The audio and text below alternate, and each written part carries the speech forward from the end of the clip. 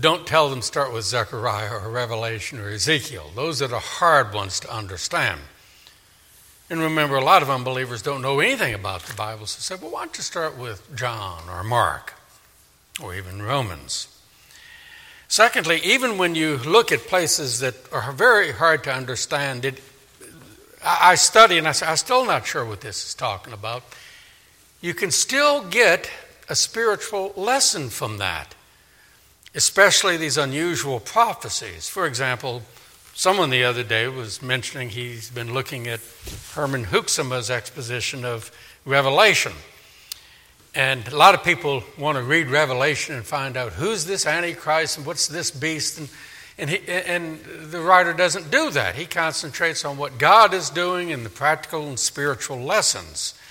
And I heard a preacher when I was in seminary preach all the way through Revelation and didn't identify the Antichrist and the toes on the horns and the beasts. But he brought out the spiritual principles and the practical lessons. Having said that, we're going to do a little bit of that tonight. Zechariah chapter 11. I have an unusual title for tonight, A Tale of Two Lions.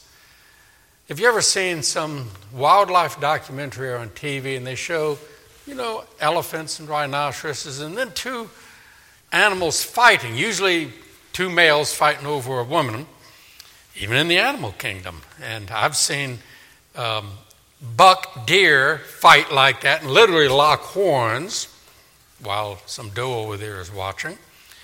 And I've seen bulls fight. Ask the Andresses. They have seen raging bulls fight and throw up that dirt and snort. But have you ever seen two lions fighting? The king of the jungle, and they roar and they show those huge teeth. In a way, we see that in Zechariah 11. God, the great lion, Jesus, the lion of the tribe of Judah, and Satan, who's called a roaring lion over in Peter's epistle. And we'll get back to that later, but my point is, behind the conflicts of the nations and Israel, there's the spiritual fighting of lions. Verse 1, open your doors, O Lebanon, that fire may devour your cedars. Wail, O Cypress, for the cedar has fallen, because the mighty trees are ruined.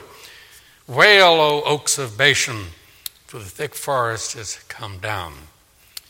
You may know Lebanon is just north of Israel, and we support a missionary family there. And Lebanon is mentioned in the Bible and in history, known for its tall, strong cedar trees. Big forests, and cedar's wood smells very nice, cedar chests and cedar chips to put in your closet. And the Bible mentions some other people from Lebanon. They opposed Israel, but not as viciously as some other countries. For example, when Solomon built the temple, he had a treaty with Hiram from Lebanon that came in and brought tools and wood, and they had a nice agreement. What about today?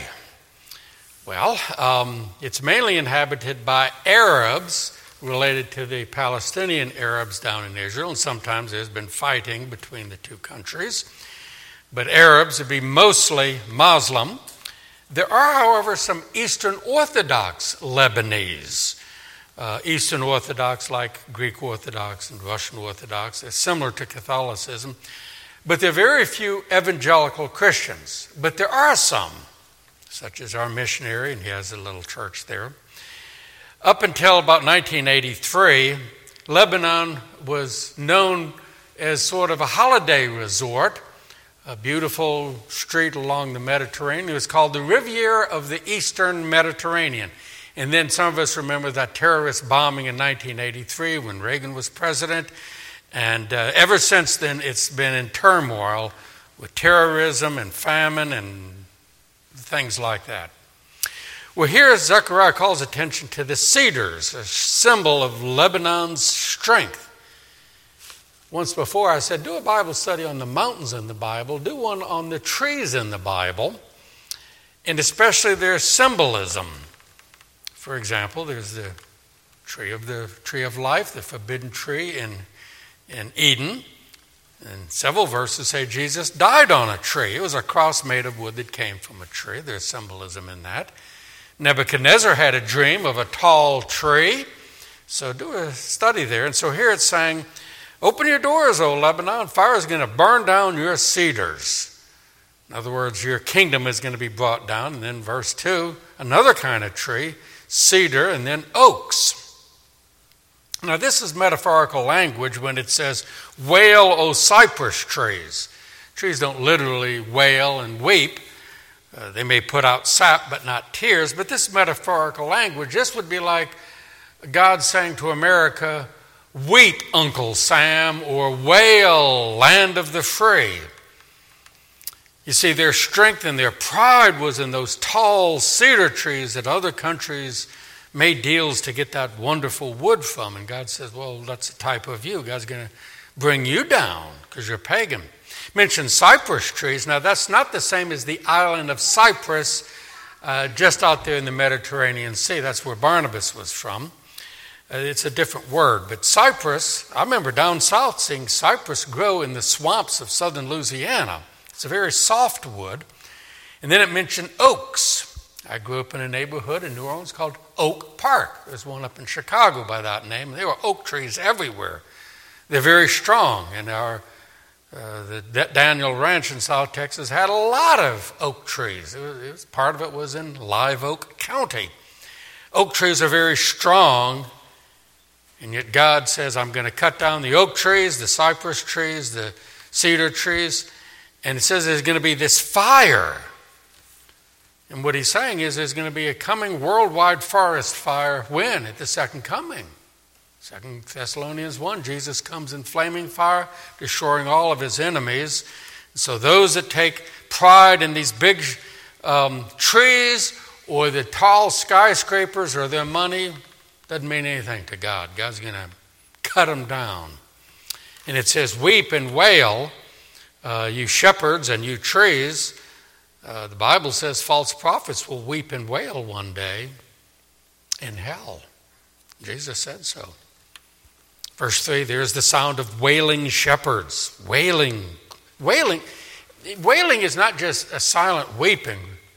Wailing is when there's yelling and screaming, and this is a custom in the Middle East of today. I don't know if you've ever seen that in a documentary or something, where they don't just weep silently like some peoples in the world do. They let it out, crying, and they pull their hair, and especially the women do this, kind of sound like a little bird or an animal. And the men will yell. And I remember I saw on TV a procession.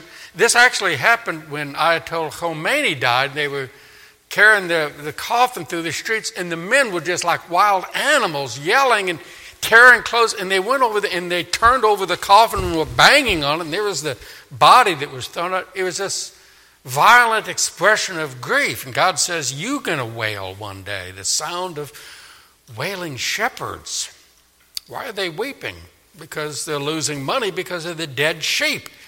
Just like in Revelation 17, however that's going to be fulfilled, it says here, these great empires that are weeping because they've lost their slaves and their gold and their immorality. That's ironic. They're not weeping for their sins. They're weeping because of the loss of certain sinful things. And it says their glory is in ruins. There's the sound of roaring lions. Do a Bible study on lions in the Bible. Samson killed one with his bare hands. You couldn't put me in a cage with even an old blind lion. But Samson killed it with his bare hands. The lion's called the king of the jungle. As I said, it's a tale of two lions. Jesus, the lion of the tribe of Judah. Satan is called the roaring lion. Who do you think is going to win? Jesus. Now, in these verses and many other places in the Bible, God is threatening various pagan nations through Old Testament prophets. Mostly they rebuked Israel. There's some here. But he also rebuked mostly the neighboring nations to the north, to the west, to the east, to the south. Not much to the west because that was just the Mediterranean Sea. But there are a couple of verses that say the islands wait for thee. And that's probably talking about like the British Isles and other ones. But you wonder, well, what about the other nations way out there, like Europe, Asia, southern part of Africa, North and South America? Well, Acts 17 says God allowed all nations to go their own way. God didn't send a prophet like Jonah to them. And so God gave them up. And that gets reversed when? The Great Commission, go into all the world. There's hope, there's gospel for them. Another interesting principle here is that God holds pagan nations accountable to him, not just the Jews, but all nations, and not just individuals are accountable. God holds nations. Each nation has a certain flavor to it. Call it the land of the free or the great British Empire or whatever. They all have a flavor, and very few of them have been godly. By the way, let me throw this in since I mentioned North and South America. Even at this time, there may have been some American Indians that crossed over the Bering Strait from Russia and down Alaska, probably, but avoid any so-called Bible scholar that says the Bible does mention America. And I know America in prophecy and those sort of stuff. I'm not convinced that America is specifically prophesied anywhere in the Bible. It's not Mystery Babylon or one of the toes of one of the beasts in Revelation.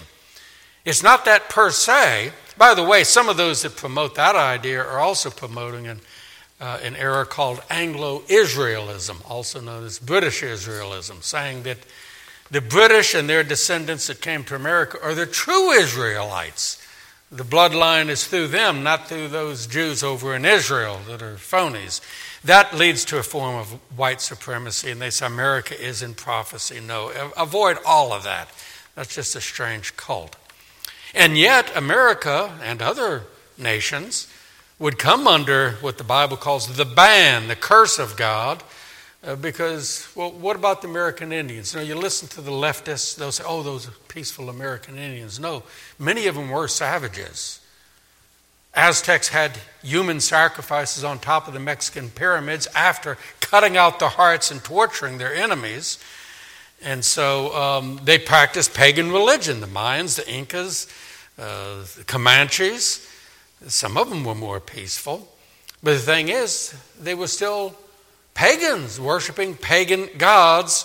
And it says in Acts 17, God let them go their own way until the gospel would come. Okay, verses 4 and 5 now. Thus says the Lord my God, feed the flock for slaughter. It's interesting. You'd say, well, feed the flock for good. No, this is prepare them for slaughter, whose owners slaughter them and feel no guilt. Those who sell them say, blessed be the Lord, for I am rich, and their shepherds do not pity them. Here there's a judgment against the Lebanese false prophets. They had their religion up there. By the way, Lebanon was close to the scene preached about this morning with Mount Carmel way in north of Israel. But the Lebanese pagans were like sheep without a true shepherd. Now that's important to realize the shepherd metaphor here. Human beings are called shepherd, sheep. We're the sheep of God's pasture, but not all humans are following the true good shepherd, which is the Lord Jesus. Remember, Jesus saw Jews out there that came to be healed, and he fed them, and it says they were like sheep without a shepherd. And the pagans were like that as well. They did not know Jesus, the true shepherd. And so again, there's this judgment on the false shepherds, and as we'll see, they were like butchers. They did not care for the sheep like a good, true shepherd is. And yet we see here God exercising his sovereignty, either showing mercy on sheep or wrath on them. And he does that with either an individual or a nation. That shows God's sovereignty. He can choose some, not others. He can bless one nation and not others. It's at his disposal, not for us to question. It says here, feed them for the slaughter. Now, it's like ranchers that raise cattle to make hamburgers and steaks, or chicken farmers. But we see this other principle. This is applied to human beings. By common grace, God blesses everybody with rain, food, beauty, music, art, family, through common grace. But when they reject it, that common grace and the bounties of it is only fattening them up for the slaughter. It'll come back to haunt them. Luke 16 talks about that rich man in Hades.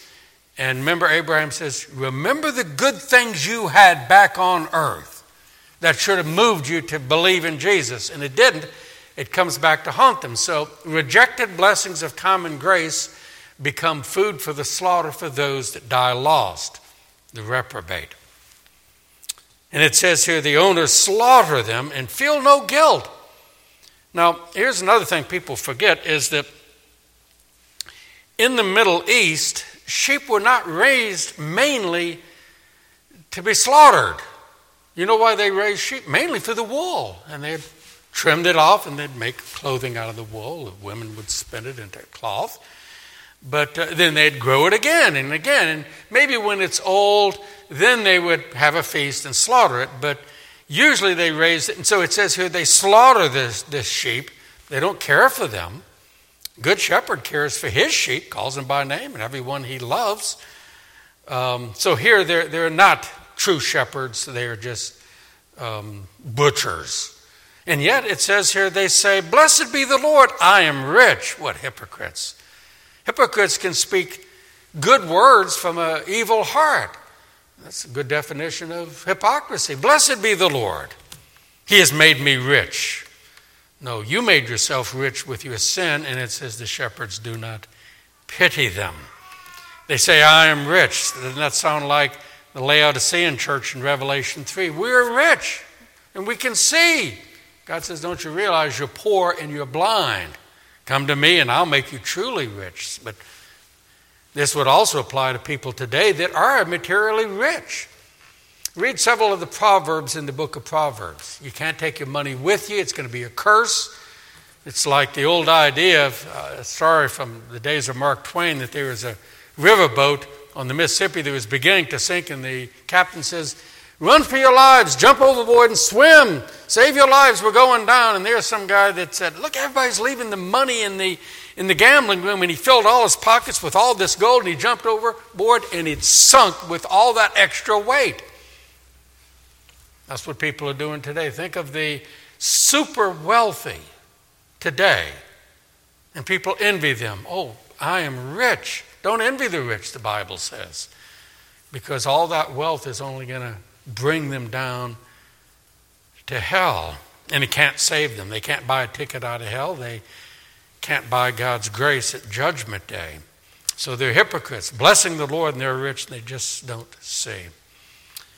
And it says they don't pity them. And then verse 6, I will no longer pity the inhabitants of the land, says the Lord. The point that's being made here is that God's common grace does have limits. There's a verse in Hosea, it says, I will love them no more. There is a common grace now, but it has limits. It's like a river that ebbs and flows, and one day there'll be no more. God turns sinners over to other sinners for punishment, as it says here. I will no longer pity the inhabitants of the land, says the Lord. Indeed, I will give everyone into his neighbor's hand and into the hand of his king. They will attack the land, and I will not deliver them from their hand. So this is God's form of judgment when he takes off the hand of protective providence and says, I'm turning you over to sin. There's an old adage. God sometimes punishes sin with sin. He says, I'm going to punish you and let you sin even more, fattening you up, and you gobble that up.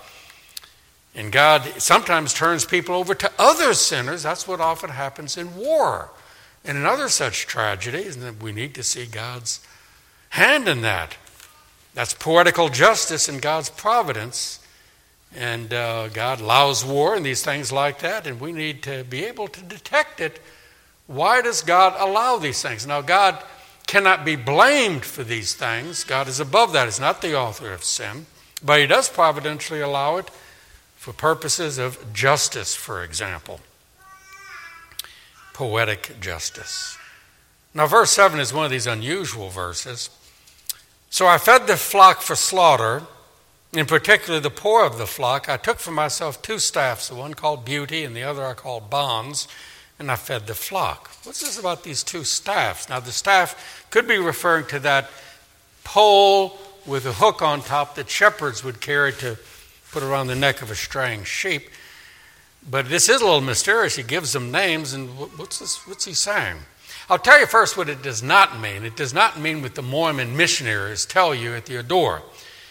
I'd been saved only about 3 months, and I remember one Saturday afternoon, knock on the door, and there are these two Mormons with bicycles parked out there. And I said, well, come on in. And they said, we want to talk about the Bible. And I didn't know Mormons from the man on the moon, so I said, yeah, come on in. I just got saved, and let's talk about the Bible. And they turned to this verse and gave some weird interpretation from the Book of Mormon about breaking the staff, and one becomes the Book of Mormon, and the Mormons and the others, these guys. What are you guys talking about? It totally baffled me what they were saying. But then later I realized sometimes Christians do this when they take an obscure prophecy in the Bible and try to interpret it for a non-Christian. Non-Christian's going to wonder, what are you talking about?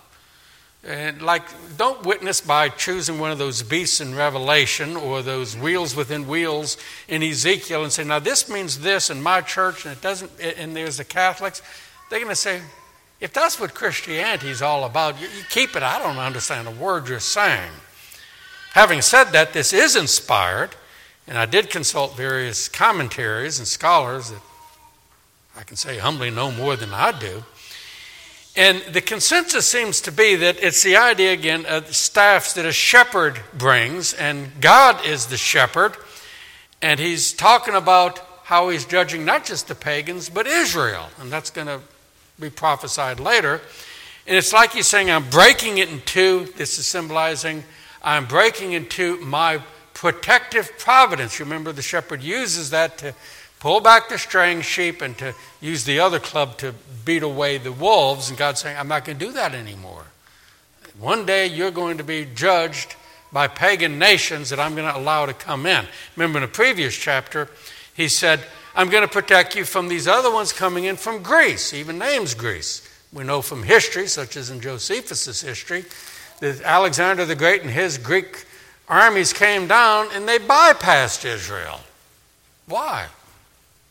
God protected his people. But later there'd be a people coming in. God says, I'm going to let them take you over. And that wouldn't be the Greeks, it would be the Romans. So the consensus is this is projecting these prophecies about Rome. It's mysterious, but that's probably what this is referring to. He's going to annul his covenant with Israel and replace it with a new covenant. And we know that's exactly what happened. Jesus said, I make a new covenant. But it also says something important that's repeated in Ezekiel and Jeremiah, where those two prophets also rebuked the false prophets that were supposed to shepherd the people of Israel. And God says, you're killing my sheep, you're teaching them lies, leading them into idolatry. Step aside, I'm punishing you. I will shepherd my sheep. Notice that's what it says in this chapter. God steps in and does what only he can do. He would do what even the prophets like Elijah and Zechariah could not do. How is this ultimately fulfilled? You have to fast forward to John chapter 10. Jesus said, I am the good shepherd. God steps in and does what only he can do. He becomes the God-man good shepherd, the best of all the shepherds, and he judges the false shepherds. Verse 8, I dismissed the 3 shepherds in 1 month. Let me tell you my interpretation of that. I don't know what these 3 shepherds are. And I consulted scholars, and they had different guesses, like these are 3 different nations or whatever. I have to be honest and say, I just don't know, but we can look at the spiritual lesson here, that God can hire and fire shepherds as ever he wants to. He can raise some up and throw some out. He says, my soul loathed them, and their soul also abhorred me. Now, this will preach. This is one of those spiritual lessons. My soul loathed them, but it's not just them. Has it occurred to you that God not only is angry with sin, he is angry with sinners. Psalm 7:11, God is angry with the wicked every day.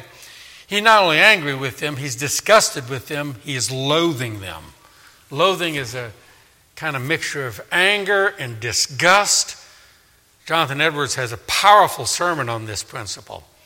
And he said, and I quote, there is a mutual loathing between God and man. Man really does hate God and loathes God, by nature. Oh, they may powder it up and say, look how religious I am, but God opens their heart and says, you really hate me. Look at Bible verses that says that unbelievers hate God, and the more they hear about God, the more they hate God, and they loathe God, and it's as if God says, and the feeling is mutual. God loathes, we are really despicable in God's sight because of our sins. God says, I loathe them, and their soul abhorred me. Logan, that'll preach. Make a note of that. I loathe them, and their soul abhorred. There's another strong word for loathing or hating. So it's mutual. What's going to break this deadlock? Only the grace of God. You say, well, how can God love those that he loathes? Well, mankind is under the wrath of God, but God still loves mankind.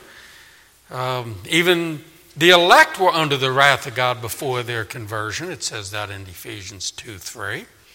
And the reprobate are always under the wrath of God, but they're still temporarily protected by common grace. So God raises up and brings down both true shepherds and false shepherds. And remember, the shepherds are talking about the false prophets, but also the civil leaders.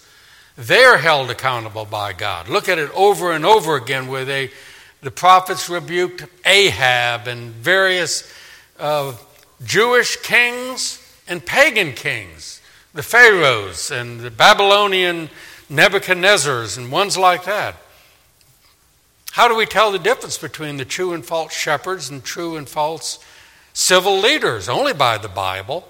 But you have to see it from God's point of view and realize the best of men are men at best, and some of them start well and end up terrible. For example, I studied World War II. When Hitler came to power, he was voted in 1933, and most Germans said, this is just what we need. He's going to stop those evil Bolsheviks in Russia. They're going to come in with their atheism. Let's hear it, Heil Hitler. Boy, were they wrong. Apply that to politics and other leaders that people say, this is just what we want. God may be turning us over to evil leaders that are a judgment that look good at the beginning. You have to have biblical wisdom. If you had had wisdom in 1933 and were a Christian, you could have said, has nobody here read Mein Kampf, written in 1924? This is an evil one. Yes, he'll bring in prosperity, but it's a judgment from God, and it was. God judges a nation by giving them over to evil rulers and false prophets that bring in pagan religion. Continues verse 9. Then I said, I will not feed you. Let what is dying die, and what is perishing perish. Let those that are left eat each other's flesh. Sometimes God does utterly forsake a person or a people. Like the Canaanites, one of the worst people groups in the history of the world. And only a few of them were converted, like Rahab. And again, the scholars say this is probably fast-forwarding. After Alexander the Great would come the Romans. And God used them to judge Israel and to enslave them. And ultimately, what happened, 70 A.D., they were punished. And it says here, they'll eat their own flesh. There was something similar in the Old Testament. There was a siege around Jerusalem. People were starving. And there's that grisly story of a mother killing and cooking her own baby. And even the king was, what is happening here? That happened in the 3-year siege. The Romans placed around Jerusalem. People were starving, and they were even turning to cannibalism. Ugh. By the way, cannibalism has shown up in other places, not just certain Aborigines in Irian Jaya, not far from Australia. It's been said that if you're hungry enough, you'll eat anything.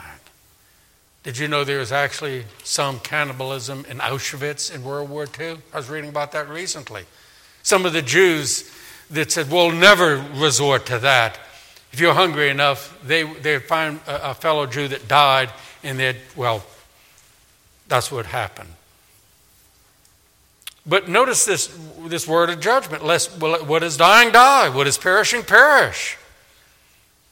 God does not take delight in the perishing, it says in 2 Peter 3:9. But sometimes God says, they want their sin, let them have it. I'm not going to give them any more grace.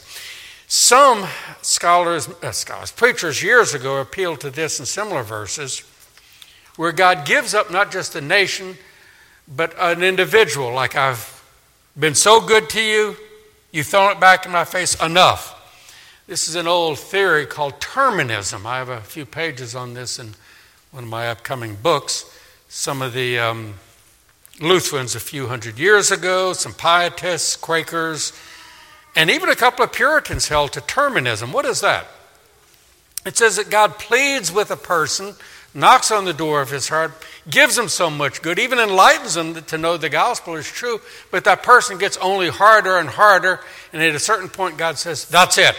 This is your last offer, and if you reject it, I'm rescinding the offer, and I'm going to harden your heart. Now, of course, that happens if a person commits the unpardonable sin, but Edwards and even Spurgeon said sometimes God forsakes a person, like it says in Genesis 6, where it says, my spirit will not strive with man forever. Now, that applied to all mankind, and God sent the flood in the next chapter, but sometimes that might happen in an individual's life. I think there are degrees of terminism that go too far, but God does sometimes say, enough. Let the dying die. If they want their sin, then okay, let them have their sin. Think about that in the Bible. Last chapter of the Bible says something like that. Turn them over to sin. If they want it, let them have it. That's what's going to happen at Judgment Day. It'll be too late, of course. You wanted your sin? Wages of sin is death and hell. You wanted it? I turned you over to just what you want. Can't blame me. God is very serious in these things, and we need to take heed of his ways that are not our ways. It goes back to the two staffs, verse 10. I took my staff Beauty and cut it in two that I might break the covenant. You see, there's the fulfillment. Breaking these staffs is saying that's symbolizing God is annulling his covenant, which I had made not just with Israel, but he says it with all the peoples. Now, that's mysterious. When did God ever make a covenant with Assyria or with China or any others?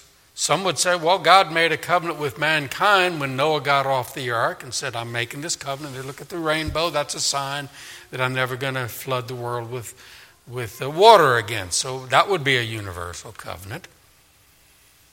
But it's very interesting. God says, I make this covenant, and now I'm going to break it. That's not God going back on his word. It's like they broke it, therefore it says, well, you've annulled it, so I'm not bound by my promise. Verse 11, it was broken on that day. Thus the poor of the flock who were watching me knew that it was the word of the Lord. Now that's interesting. The pagans didn't understand what was going on there, just like non-Christians. When they suffer, if they don't repent, they're going to blame God. You ever seen that? Josh, I've seen that in hospitals where a person is in great pain and they're cursing God. And I said, you ought to be glad you're still alive. God provided doctors and medicine. They say, why would God let this happen? And they're just spewing blasphemy. But other people, they're so grateful. And they see what others don't see. Look at this verse. He says, they were watching me and knew that it was the word of the Lord. Christians can sometimes detect God's fingerprints of his invisible hand of providence. And that's what some people were seeing here. The Christians saw that when the Romans encircled Jerusalem, they said, Jesus predicted this. When you see the Gentiles surrounding the holy city, get out. God's judging them. And they got out, and no Christians died in that. They saw the hand of God's providence. We need to develop spiritual eyes. Remember, Jesus said, if any man has ears to hear, let him hear. If any man has eyes to see, let him see. This is what God is doing. For example, when he sends disasters. Did Christians see the hand of God when he sent the AIDS epidemic in the 80s and 90s? Or the terrorist attack on 9/11? Some Christians did. Or in my hometown of New Orleans, when Katrina hit and over 2,000 people drowned, or when wildfires in California, Hawaii, we need to see this as a sign of God's judgment. Lord, give us eyes to see. If any man has eyes to see, let him see. Now there's another key to interpret some of this in the next couple of verses. 12 and 13. Then I said to them, if it is agreeable to you, give me my wages, and if not, refrain. So they weighed out my wages 30 pieces of silver. And the Lord said to me, throw it to the potter, that the princely price they set on me. So I took the 30 pieces of silver and threw them into the house of the Lord for the potter. Now, if you know your Bible, you know the fulfillment of this. Judas sold out Jesus for 30 pieces of silver, and he bought it back and threw it into the temple. Take your money, and they gave it to the potter's field. What's significant about the 30 pieces of silver? Exodus 21:32 says that was the price of a slave. Notice the irony of this. Judas sold out Jesus for the price of a slave, which was not an exorbitant sum, but in John 10, he quibbled about Mary of Bethany pouring out a whole year's worth of valuable perfume on the feet of Jesus. And then John says he didn't care about the poor. He wanted that money because he carried the bag and would help himself to it. He was an apostolic embezzler. So here he was quibbling about money literally being poured out that was a whole year's wages, and yet he sold out Jesus for far less. He really never loved Jesus. There are Old Testament prophecies about Judas. Acts 1 quotes a couple of verses, and then there are types of him, Ahithophel and Goliath and Nebuchadnezzar and other ones. So do a study on how the Old Testament not only predicted Jesus, but Judas. It mentions the potter's field, and that's not just talking about that piece of real estate in the old movie, It's a Wonderful Life. Remember Mr. Potter? And by the way, there's a lot of interesting details. He goes out there and there's Potter's Field. It's named after him. It's Pottersville.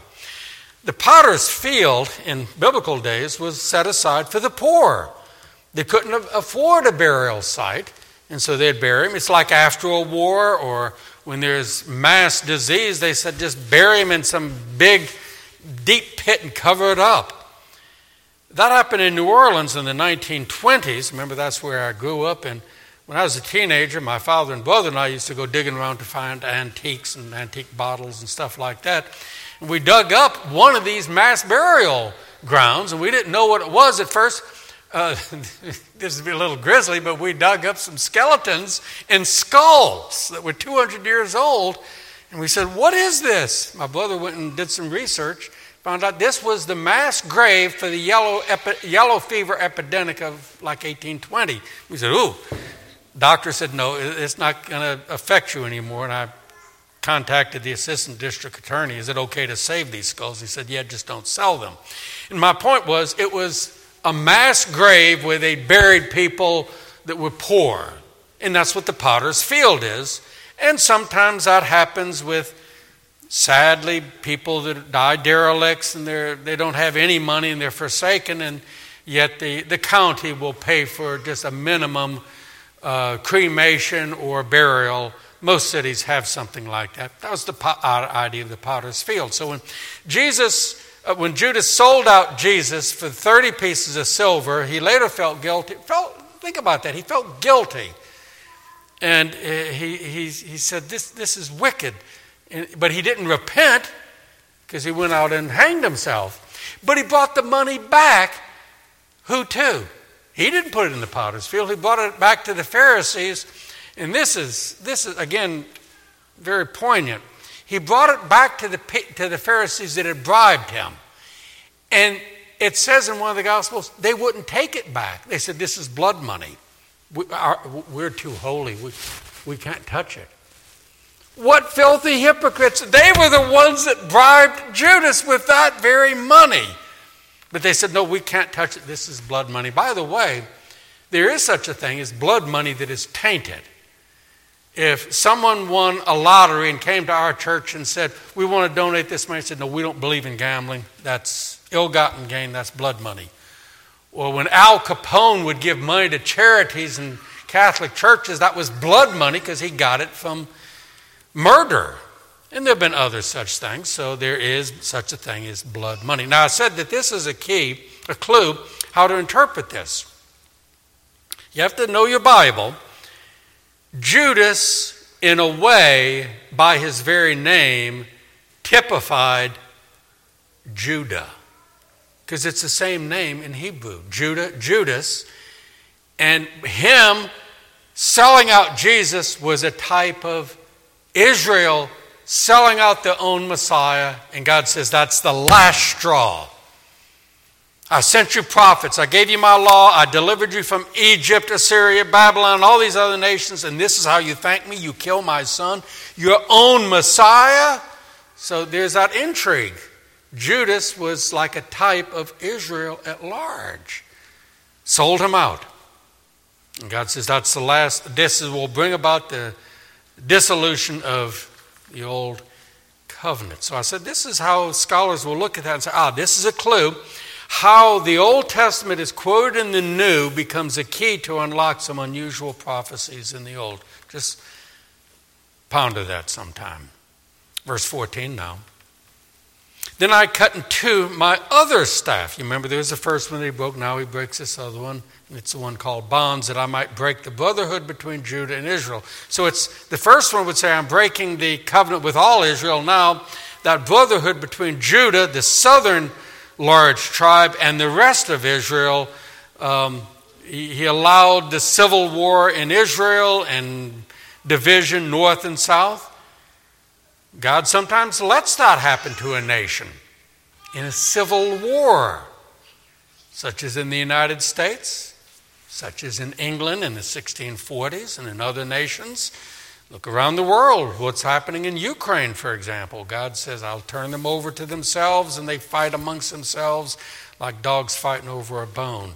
He said, I'm going to break the brotherhood between Judah and Israel.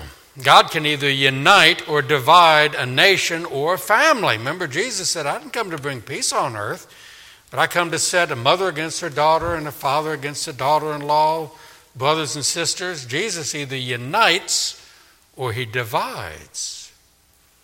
Verses 15 and 16, and the Lord said to me, next, take for yourself the implements of a foolish shepherd. Remember, the implements would be those staffs and the little club that would be hanging from the shepherd's belt. Take for yourself the implements of a foolish shepherd. For indeed, I will raise up a shepherd in the land who will not care for those who are cut off, nor seek the young, nor heal those that are broken, nor feed those that are still standing. But he will eat the flesh of the fat and tear the hooves in pieces. So God's providentially raising up these bad shepherds. Remember, I said he's not the author of evil, so he does this by taking off the restraints and they fall into sin. And God does this as what we call judicial hardening, like fattening up the sheep for the slaughter. Again, he uses the metaphor of shepherds, applying it to the, not just to the false prophets, but to the civil leaders, saying you're butchers. And of course, Adolf Hitler was a great butcher. Look at the tens of millions that died as a result. But false prophets are butchers because they're leading people to hell. They're doing the devil's work. They're the ones that is throwing out the breadcrumbs, leading the sheep all the way merrily to hell on behalf of the devil. But this principle applies not just to the false shepherds or the false prophets, but to the civil leaders. He holds them accountable. In fact, he holds them more accountable than the false prophets and the people at large at the bottom of this numerical pyramid. Again, I mentioned World War II. The average German may have been guilty, but a lot of them just said, we just want to protect the motherland. But then you get up to the Nazi party, but at Nuremberg, not all Nazis were judged because there were a couple of million members of the party. But they went high enough and said, these are the real evil people. They developed the camps and the SS, and then, of course, go highest of all to Hitler. In other words, the higher they have authority, the more guilty they are, especially if they permit or promote something that destroys their own people. Do you see where I'm going with this?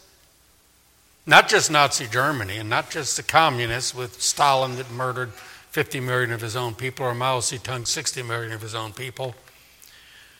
God holds accountable presidents, prime ministers, premiers of nations that have legalized abortion. Blood of the babies is on the hands of the presidents, not just the abortionists. The presidents did not do anything. The prime ministers did not stop it. And God will hold them accountable. And in America, we're not just talking about Democrats like Bill Clinton and Obama. Even Republicans that were otherwise conservative did not stop abortion. You say, well, wait a second, wait. Trump put in members of the Supreme Court and they stopped Roe v. Wade. It did not stop abortion. Abortion is still legal in 50 of the states, and people just have to drive across the state line. There's interstate commerce with abortion-reducing pills. It is still, and the numbers are going to go back up again. And so even though the Supreme Court did not stop it, they could have stopped it. I, for one, think that they should have said, it's time to stop the murder, and we're going to stop it. But the Supreme Court didn't. Donald Trump didn't. Not Obama. Not George Bush or not Ronald Reagan. And God's going to hold our presidents accountable at Judgment Day. You were presidents and you did not stop the mass murder in your own country. And you dare blame Hitler for what he did? You see, I'm sounding like a prophet.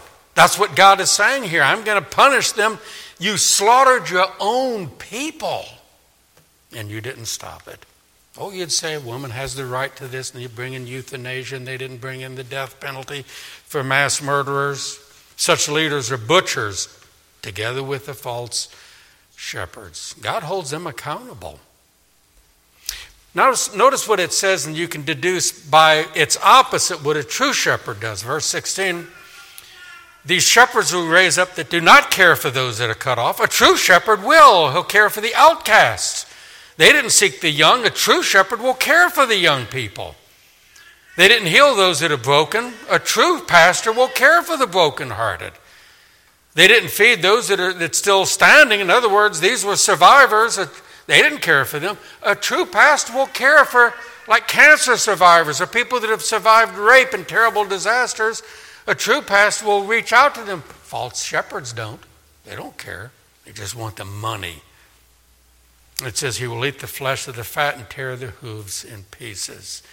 God has a very strong judgment on false shepherds then and today.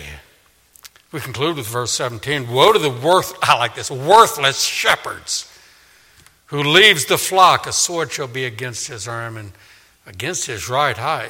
What he's saying is, my sword of justice is like he's going to cut his arm off and gouge his eye out. His arm shall completely wither and his right eye shall be totally blinded. That's strong medicine, folks. It's just like when Jesus leveled several woes of punishment on the Pharisees in Matthew 23. Woe to you, scribes and Pharisees, hypocrites. God has never liked false shepherds, false prophets, false leaders. Jesus compared them to hirelings. Remember John 10. He says the hireling's only in it for the money.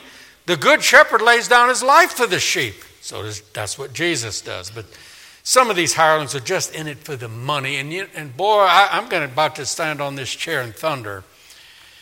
I don't want to be within 5 miles of the promoters of the health and wealth pseudo-gospel. It is a scam comparable to internet scams that lured people in. And that's what Justin Pierce is going to talk about at our conference, about clouds without water. It's a scam where they send in money, and I guarantee God's going to heal you, and they get wealthy off of desperate, dying people. And God thunders judgment against them. God will punish them one day. As they slaughtered sheep, God will slaughter them. Now, in conclusion, it's difficult to say when all this will be fulfilled, but as I said, some say this was in that peaceful time of the Maccabees, right before the Greeks came by. But most of them would say this would be ultimately fulfilled in the Romans, because that followed after Alexander the Great, which was prophesied in the previous chapter in Zechariah. God used the Romans to overthrow Israel in 70 AD. That was the final end of the Old Covenant. It's been said that was the last nail in the coffin of the Old Covenant. God started a new covenant. Why? Because Israel rejected God and finally rejected their own Messiah. And that's why the Old Covenant, as Old Covenant, is no longer valid. The moral law is still applicable. It was even before then. Next, this chapter shows that it's not just Israel versus pagan nations. We need to see that behind the scenes there's spiritual warfare in politics, international conflicts, such as over in Ukraine. But it's also what's going on between sinners and between different religions and different empires and between kings fighting against God. And in the spiritual realm, it all gets back to Satan, the roaring lion, on the one hand, and God, the Lord Jesus, the Lion of Judah, and everything else is either on one side or the other. Jesus said, "He's not for me, is against me." So as I began, it's a tale of two lions. Guess which one wins? Jesus. Let's pray. Father, you've told us how it wins. The Lion of Judah defeats Satan, the roaring lion. Jesus is the King of kings. The devil is the king of sin. Jesus is God. The devil is not God. And Jesus is the good shepherd, not the butcher like the devil. Thank you that you have brought us to follow the good shepherd that loves his sheep. In Jesus' name, amen.